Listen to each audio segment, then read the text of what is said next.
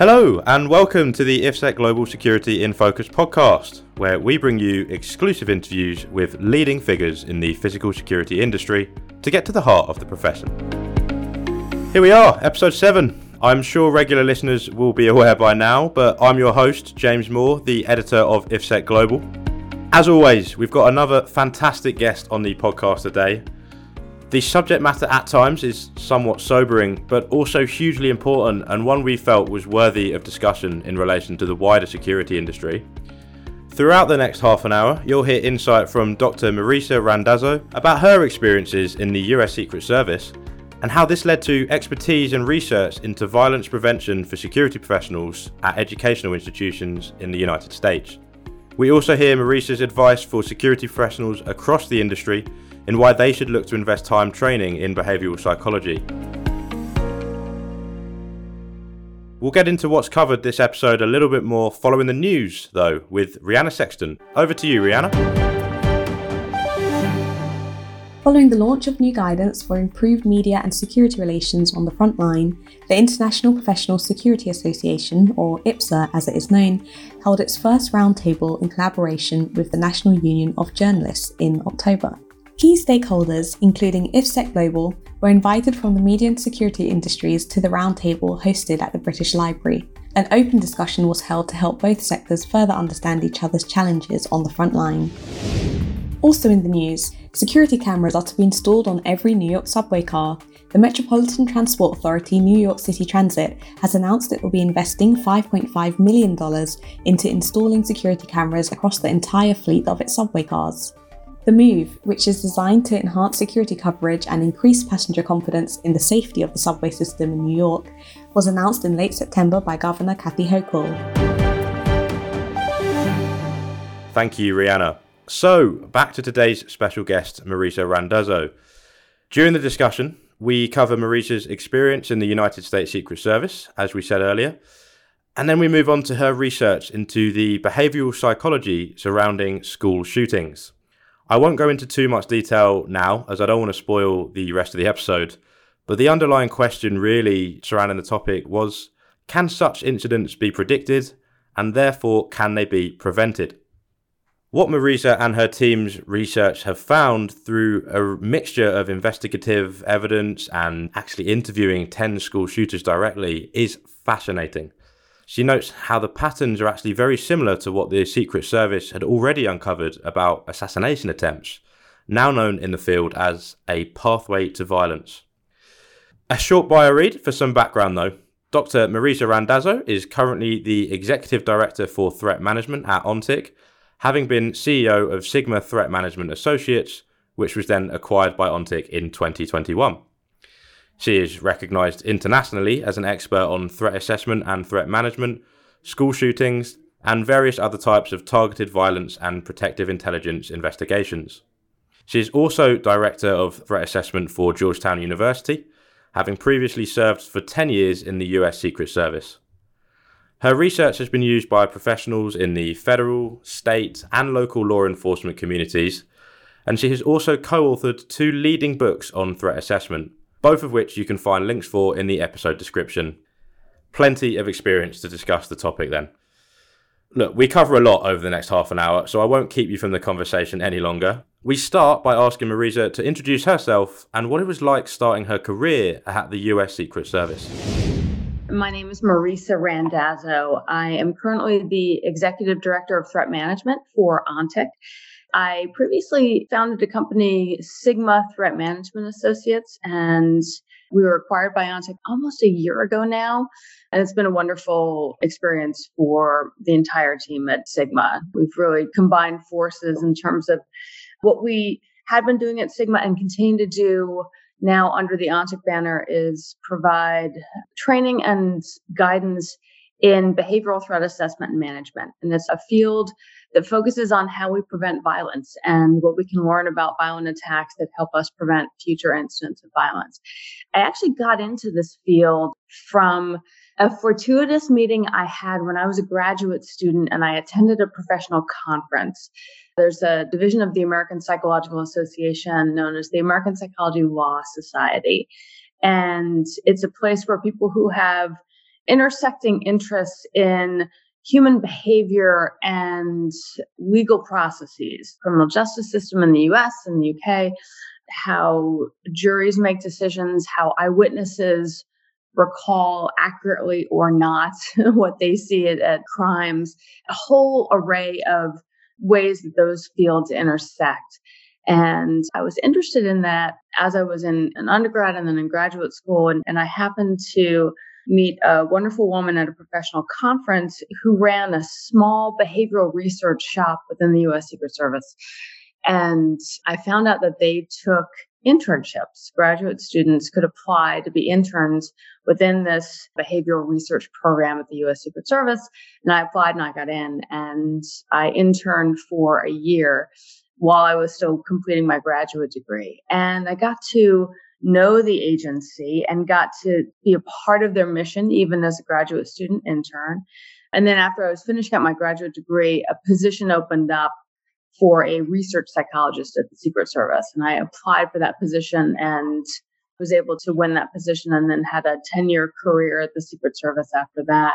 That was really where I got my foundational career experience in learning about not only how to study different acts of violence, including how to interview people in prison settings who've committed atrocious acts of violence and really try to find out they were thinking, then also really be able to study what we know from criminal investigative files and collateral interviews, and then really be able to take that information and teach people how we can use it to try to prevent future acts of violence.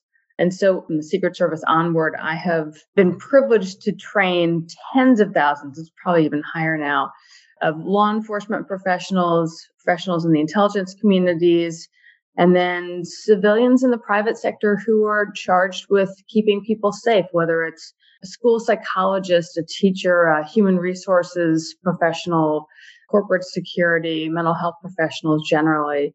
And then in addition to doing that training, I have probably been part of a team that has assessed thousands of cases over the past several decades. It's really interesting to see how you kind of almost fell into the area. And that's often how a lot of careers start in the security sector and the threat management sector. You don't necessarily always see that as a direct route. It kind of happens and people sort of love it. Obviously, your experience in the Secret Service sounds really interesting. I'm not sure how much you're able to go into it, but what was that experience like working for the Secret Service, and how did that set you up for moving into, the private sector and that kind of area afterwards? It was a wonderful experience. And I was there for about a decade, and I left, over 17 years ago now. So one of the things that was a unique honor for me is that I got to, and anyone working in the Secret Service got to do this, but I got to be part of a larger mission. And I was a small cog in a large bit of machinery that was there not only to protect an individual, the President of the United States, and other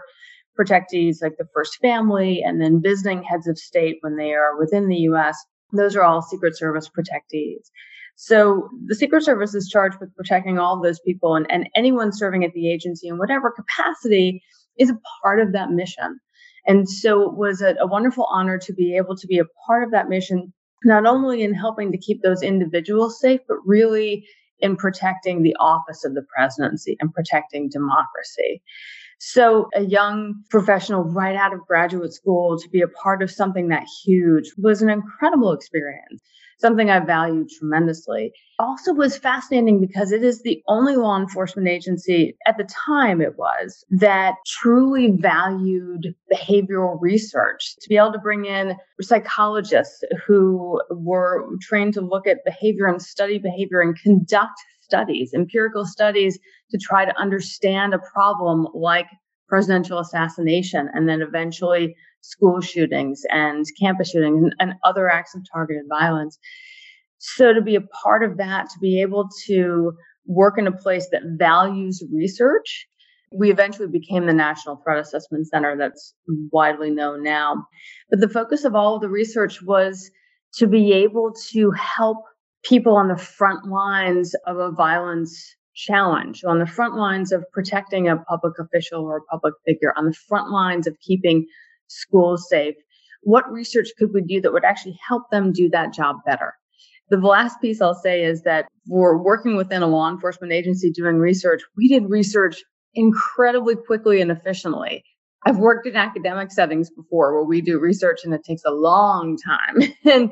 and here it was like, we have a job to do. This is our mission as well. And our mission is to support the mission of the U.S. Secret Service in protecting these officials and protecting the office of the presidency and protecting democracy. We've got to get this work done quickly, done well, but done quickly. It was a wonderful experience.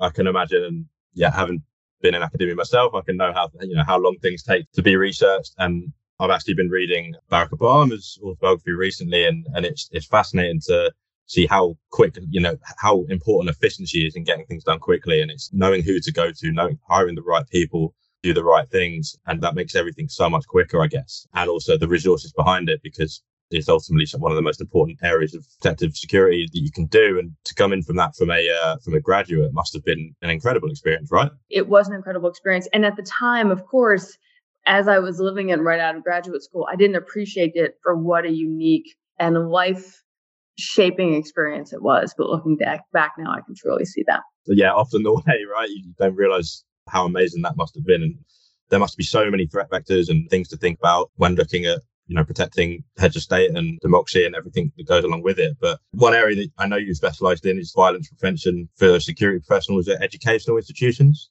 Obviously, there's been a well-publicised threat of school and campus shootings in the US. Over here in the UK, we haven't experienced that same level. But what has your research uncovered in this area? Are there often signs, I guess, of preempting such kind of violence from perpetrators? And are these signs that security professionals can look out for? And is that something that obviously you help train professionals for? So it's fascinating. We actually got into studying school shootings in the U.S. when I was part of the Secret Service, because the Secret Service was actually asked by the U.S. Department of Education to help study, to bring the research skills that we had been using studying assassination and stalking and people targeting public officials, and see if we could help take that same research approach and study school shootings in the U.S. and see what we could uncover. And so I was part of a team along with Brian Boskill and Dr. Robert Fine, who directed a study that we refer to as the Safe School Initiative. And it was a partnership between law enforcement, the U.S. Secret Service, and educators, the U.S. Department of Education, to try to get a better understanding of how school shootings had been in the U.S. and then to be able to say, okay, understanding what we now know about school shootings in the U.S., can we create an approach that is usable in schools by school officials, by school resource officers, by school-based mental health professionals to prevent school shootings? And so we embarked on an 18-month-long research endeavor and uncovered what I really find to be startling information about school shootings, because it really was different than what we had heard portrayed in the media. And what I'll tell you is that research that we first released in 2001 has since been replicated again by the U.S. Secret Service and updated research that they released in 2019. It has findings have been replicated and duplicated by the FBI's own research on active shooter incidents across a 13-year period. And then most recently, there's a group called the Violence Project that has a database of mass shootings, and they are studying mass shootings similarly, not only in schools, but throughout the U.S. And their findings have reinforced what we first found. What we discovered about school shootings is, first and foremost, that they are not impulsive. They don't happen out of the blue. The students who have carried out school shootings didn't just snap. They weren't functioning well, and then one morning they woke up and decided to bring a weapon to school and shoot and kill their fellow students and teachers, etc. It has been much better now, but for years, the media portrayed these events as impulsive, that someone just snapped, and it didn't help our efforts to try to prevent. The fact that we were able to uncover that these were not impulsive, not only did the students who carried out these school shootings, not only did they not snap, what we saw was quite the opposite. They took deliberate efforts to think out their school shootings, to plan them out in advance, to prepare for them. The FBI has this great term about preparation, and in terms of meaning they not only did they have to have a plan for what they wanted to do, but they had to start acquiring the lethal means to do this. They had to get access to weapons. They had to figure out how to get weapons to the place they wanted to do harm, and then actually to carry out the attack itself. So what we uncovered was that school shootings in the US actually looked very similar to what the Secret Service research had uncovered about assassinations and assassination attempts, that they followed what we now in the field call a pathway to violence. This first coming up with an idea, and then a plan, and then preparing, and then actually implementing the plan, carrying out the attack itself. We now know that these are not impulsive, and that's good news from a prevention standpoint, because it means we stand a chance finding someone on that pathway before they get to that end point, before they get to the point of carrying out the attack and being able to stop them. Now, two other critical discoveries from the research we conducted and that have since been replicated. One is that the students who carried out these school shootings didn't keep these ideas and plans a secret. They told other people beforehand. Now, they didn't necessarily say to their target, person they wanted to harm, I'm going to kill you. But they told other people. They told third parties. They told peers and fellow students in school. They posted things online. They wrote things into homework assignments and handed them into teachers. The FBI has a great term for this. They call it leakage. They broadcast their intentions, their violent intentions, widely to other people beforehand.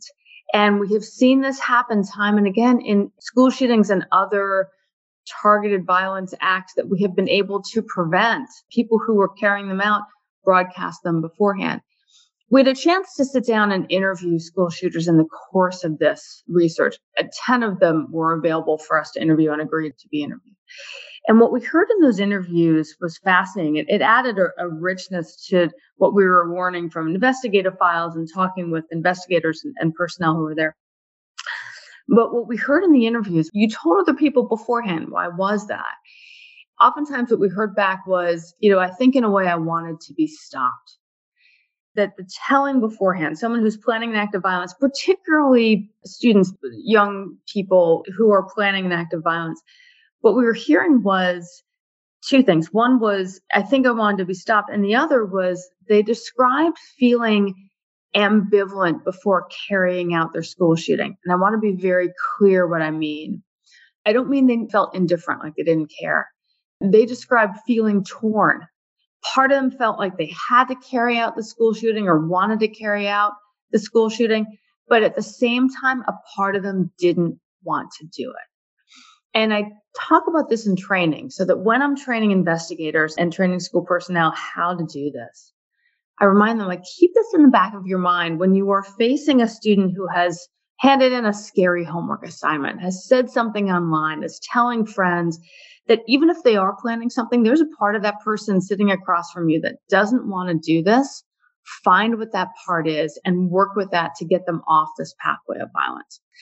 The last big finding that I want to highlight here, because it's so important for all of our efforts in violence prevention in schools and out of schools, is that the majority of school shooters who carried out these attacks were actively suicidal or despondent at the point that they actually launched their attack. And we see this in other acts of mass shootings as well and other acts of targeted violence, that the people who carry them out do so at a point of personal desperation, and they may be actively suicidal. And what we talk about is in training, there's a fine line that someone who gets to the point of carrying out an act of targeted violence in schools or elsewhere typically does so where they feel like they have no options left. They don't care if they live or die. In fact, they may be planning this horrific act of violence, hoping for a suicide by cop, hoping that someone will stop them, kill them in the process. And so the reason I underscore this is because when we are working at an active case, looking to see, is someone on a pathway to violence? And if so, how do we get them off? Oftentimes, the tools and resources that we already have at our disposal to handle a case where someone is suicidal, we can use for a situation like this as well. Now, I want to be very, very clear. Most people who are suicidal are not at risk of harming others. But when we're working a case where we're worried about someone at risk of harming others, we look to see, are they feeling despondent? They feel like this is their last resort. If so, we've got tools, we've got resources, legal and mental health and hospital-based, where we can help stabilize that person and then figure out a longer-term plan to help solve those underlying problems and get them off that pathway to violence and onto a better path. IFSEC International returned to London's Excel in May 2022 for the first time in 3 years, and it returned in some style, as security, facilities, fire safety, health and safety, and intelligent building integration professionals all came together across IFSEC and its co-located shows to reconnect, learn, and grow their networks. But don't take our word for it. Have a listen to what some of the exhibitors have to say themselves. It's great to be back at IFSEC. That intimate one-on-one conversations, face-to-face, you just can't replicate that over Teams or virtually. What we like most about IFSEC is an opportunity to meet with new customers that we've not met before, a chance to network with new businesses and new people, and it's an opportunity to get out into the market. It's in London, which gives us a fantastic opportunity to mix with clients from around the world. So for us, IFSEC is very important because it does have that international reach. So at the show, we've been meeting quite a breadth of people that have actually come to see us at the show this week. The opportunity to meet many people over such a short period of time is an opportunity you just don't get in an average working week. We've been exhibiting in IFSEC since 2009, so quite a long time, and we are always very excited to come here. It's an opportunity for us to see what else is going on in the industry. It's a fabulous opportunity to get input and feedback from across the market. IFSEC is one of the most important shows in the world. And giving us an opportunity to keep developing our product range for what our installers need is invaluable to our growth as an organisation, and IFSEC is a great place to do that. If I was to describe IFSEC in a word, it would be Brilliant. Innovation. Large. Fantastic. Opportunity. Collaboration. Anyway, let's get back to the discussion. For the second half, we talk about how security professionals can explore the theme of behavioural psychology for themselves, particularly when they're already so overwhelmed from an increased volume of threats. As well as this, towards the end, we ask Marisa some of the key trends she is seeing in the sector as well at the moment, which I always find a fascinating discussion. Would you always advise that they invest their time looking at the psychology of behaviour as well? How important part of a security professional or intelligence professional's training should that be? So first of all, you're absolutely right that security professionals and security teams, especially right now, simply overwhelmed. They're facing an increased volume of threat behavior. Coming out of COVID with political unrest, certainly in the United States, with changes in financial stability from COVID, and what we were seeing, and ONTIC does a survey on protective intelligence, a survey of security teams and HR. And so we just released our mid-year report. And we're seeing now over the past several surveys we've done, just teams talking about facing an unprecedented level of threat activity that's being reported to those security teams, and they have to face them in some way, they figure out how to handle them in some way. And so what I personally think one of the best investments that a security team or security professionals can make is in getting some high quality training on behavioral threat assessment and threat management, or threat management. It's called different things depending on who's doing the training, but really on understanding how we can prevent targeted violence impacting workplaces or impacting educational institutions, whatever your protective mission is, because it helps give those investigators, those corporate security professionals, HR, helps to give them an understanding of what they might be seeing in front of them in terms of behavior, and then gives them the tools and a process for what to do about it. So instead of feeling overwhelmed, and how do I even figure out which threat I need to focus on more? This negative thing came in through social media, but I've got a report of a former employee who's saying they're going to come back and shoot up the supervisor. Are those two equal?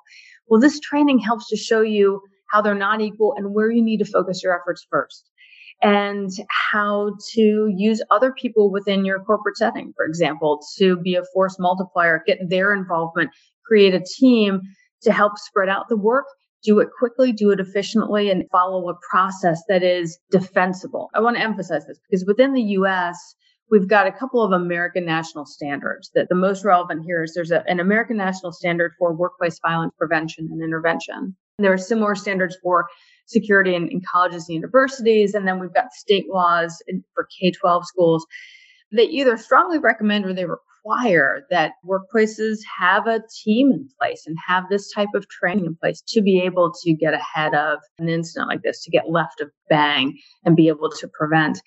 But it also just, in my experience, gives security professionals a much better understanding of the behavior they're seeing in front of them and gives them options for how they can possibly intervene. We often think, and security professionals are often challenged with having to live with the decisions that a C-suite may be making. For example, that leadership in an organization, whether educational institution, corporation, whatever, might be making.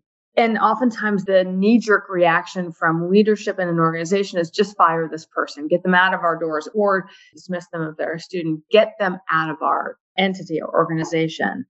And part of what we teach in the training is that separating someone from an organization never guarantees safety. Unless you have a completely hardened targeted facility that they can't get into, and then a way to keep all of your people safe to and from, and never guarantees safety. And in fact, could inadvertently increase risk because now you've added to the things that are overwhelming this person. There's a job loss on top of the personal situations maybe they're facing. Security in training on threat assessment, behavioral threat assessment and threat management learns how to look at other options. You may still have to separate that person from the organization, but there are other things the team can and should do to help monitor that person. Maybe you want to do a soft landing termination instead of just a straight termination. And the last thing that we cover in training is not only all these different ways you could manage a threat to the workplace or to your educational institution, but we also talk a bit about how to manage up within your organization and educate your C-suite or educate your leadership to understand the importance of doing things a little bit differently in this particular situation so that you don't inadvertently increase risk. Interesting point you made earlier about all the other tools at the disposal for the security team to manage these risks. I think one thing we've talked about a lot on this podcast so far of all the different guests is collaboration between different departments, whether that be between the IT and the physical security department, which is, where it's most in depth at the moment, but also the ability to start training the rest of your employees and the rest of your colleagues. I guess it helps create a more holistic security culture within an organization or within an educational campus or whatever it might be. It's important from a practical standpoint to do this as a collaborative effort if you can. Corporate security would only have one piece of the puzzle. They have information within their own silo. It may well be that something finally comes to the attention of a security team, but the human resources personnel have been worried about this person and working with them for quite some time. And they may have a whole lot of background information that's really helpful to know, but only if they're asked or if they're at the table already as part of this team. We've seen many cases where physical security or corporate security and IT security have important pieces of information and they have not talked at all and worried about the same employee or former employee, for example, where your employee assistance program, if they have some sort of mental health support or other support for employees, may have information and they may have a limitation about what they can share, but they certainly can say, oh yes, this person's well known to us. They've been using our services for a while, or their supervisor referred them last year for problematic behavior. So having a team that is multidisciplinary, that represents these different departments, can make this whole process of threat assessment work much faster because you're already dealing with people that those individuals know, they can get information quickly. And then it makes it better because they may have knowledge of interventions or options within their silo in your organization that you within security simply don't have the visibility on. So collaboration and partnership to do this work makes it so much easier and so much more effective when you've got that multidisciplinary team that you can call upon. Wanted to ask for listeners out there who are really interested in your research into school shootings and educational violence, where can people go and find out more about some of the work you've done and also some of the current work that's taken place? A great place to start for listeners would be to go to the Secret Service website to the National Threat Assessment Center. So all of the research that my co-authors and I had published way back when in 2001, decades ago, and then have been replicated since, especially for violence in the educational setting, but also for targeted violence against public officials and public figures in the U.S., against federal facilities. There's some fascinating research that the National Threat Assessment Center has put out since we stood it up back in 2000, 2001. And so secretservice.gov, and then within that, you can navigate to the National Threat Assessment Center or NTAC, NTAC. So that's a great place to start to learn about it. I would also highly recommend a recent book that came out by journalist Mark Fullman called trigger points. So Mark did a wonderful, detailed look into this whole field of behavioral threat assessment, not only within the Secret Service, but within the FBI and then individual teams like in Salem, Oregon, and the Salem-Keizer School District, where they set up a school-based team and then also set up a community-based team to handle non-school cases. So there are great case discussions in there, great stories of individuals who've been involved in this field for years. So to read the book Trigger Points will give you a wonderful overview of the entire field across different sectors, whether you're in corporate security or educational security or private security, whatever your interest may be, it would be a great read there. Awesome. Thank you. Yeah, we'll try and put a couple of links in the episode description. I've got no doubt that there'll be a lot in there that's also really interesting for particularly UK teams at the moment, because we're looking at new legislation called the Protect Duty, which is looking at preventing acts like what happened with the Manchester Arena bombing in 2017. And behavioural analysis and behavioural threat assessment is, I believe, forming part of that to create a more sort of holistic security culture. So looking at it from, I guess, the counter-terror side as well, I imagine there'll be lots in there that would be relevant for that. Just a couple more things. I guess, well, one thing is we've been asking all our guests this, and just we're looking to, just really interested to hear lots of different points of view on the future of the industry. Could you give me maybe 2 or 3 key trends or just topics of interest that you're seeing in the security industry at the moment? One of the big trends I'm seeing in the security industry, and this is internationally, is a real uptick in interest in this field of threat assessment and threat management, because it has been something that has gotten some traction within the US, a lot within educational settings, but we've been doing this training for well over 20 years for entities outside of Secret Service agents and intelligence community professionals. And we've seen it kind of ebb and flow. Right now, I've been seeing a consistent uptick within corporate security, personal security, in this desire to get training in behavioral threat assessment and management. And I think because it gives you an investigative process that you can follow that's defensible and that really involves, a number of individuals that you can do to try to prevent, to keep your entire workplace safe, not just harden the target. So I've seen a real uptick in interest in and desire for that training right now. Finally, I believe, correct me if I'm wrong here, but you run your own podcast. Is that right? I do. I host a series called Women Who Protect, and it is a series within ONTIC's Protective Intelligence podcast. You can go to ontic.co, I think it's /podcast, ontic.co, not com, ontic.co, ontic.co/podcast, and pull up any of them that are tagged Women Who Protect. It's a brand new series. We've done a couple of episodes, but it's personally a passion of mine because I get to talk to women in all different positions within security and hear their career paths, talk to them about how they'd encourage women and girls to join our ranks within security. So it's a great listen. It's been a wonderful project to be a part of. I've had a listen to one of the episodes earlier, and yeah, I definitely encourage any of our listeners to go and have a listen as well. There's lots out there in the physical security world that maybe isn't sort of talked about as much as it could be. And I think that particular topic is definitely one of them. It's something we talked about in our first episodes of our podcast, and lots to think about and lots to share. So, Mr. Thank you so much for your time. Really, really interesting, really insightful, and yeah, really appreciate it. Yeah, I hope you enjoyed being on. Thank you so much for the opportunity. I truly enjoyed it. Thank you. Welcome back, and our thanks to Dr. Marisa Randazzo for joining us. I must admit, I'm feeling a bit lucky to have been joined by 2 doctors in their field over the last couple of episodes. I think it really shows the variety of topics in the security sector, but also the amount of specialisms and areas that security professionals need to have an awareness or some oversight of. To summarise that conversation in a few sentences is quite simply impossible. In one word, I'd say fascinating. It's good to hear, as Marisa mentioned towards the end of the episode, that there is a growing interest in behavioural threat assessment from security professionals, as clearly it can play a huge role in improving awareness and decision-making throughout the sector when faced with such an issue of school shootings. It's worth mentioning a topic that we actually discussed shortly after the recording, comparing the issue to the UK and why school shooting is such a US-dominated challenge in comparison. Now, aside from the obvious, that being access to guns, and we won't go down that particular rabbit hole here, Marisa also highlighted the safeguarding procedures that are in place in schools in the UK, which actually go a long way, according to research anyway, towards the prevention of such extreme incidents.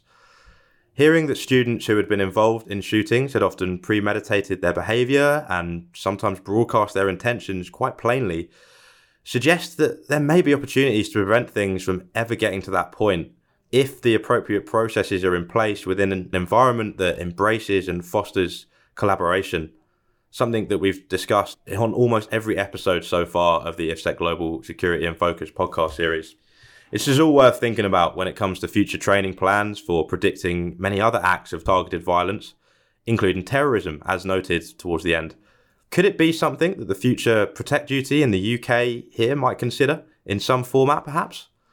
I'll leave that one for you to ponder though. There's a few useful links in the episode description to some of the books and research hubs mentioned by Marisa throughout, so do check them out if you have time. I'm actually really looking forward to reading Trigger Point by Mark Folman, which Marisa mentioned in particular. But that is all from this episode of the Security in Focus podcast. This has been a podcast from IFSEC Global. Don't forget to follow us on all of the social media platforms you're on to keep up with the latest in the industry. Thanks for listening and see you next time.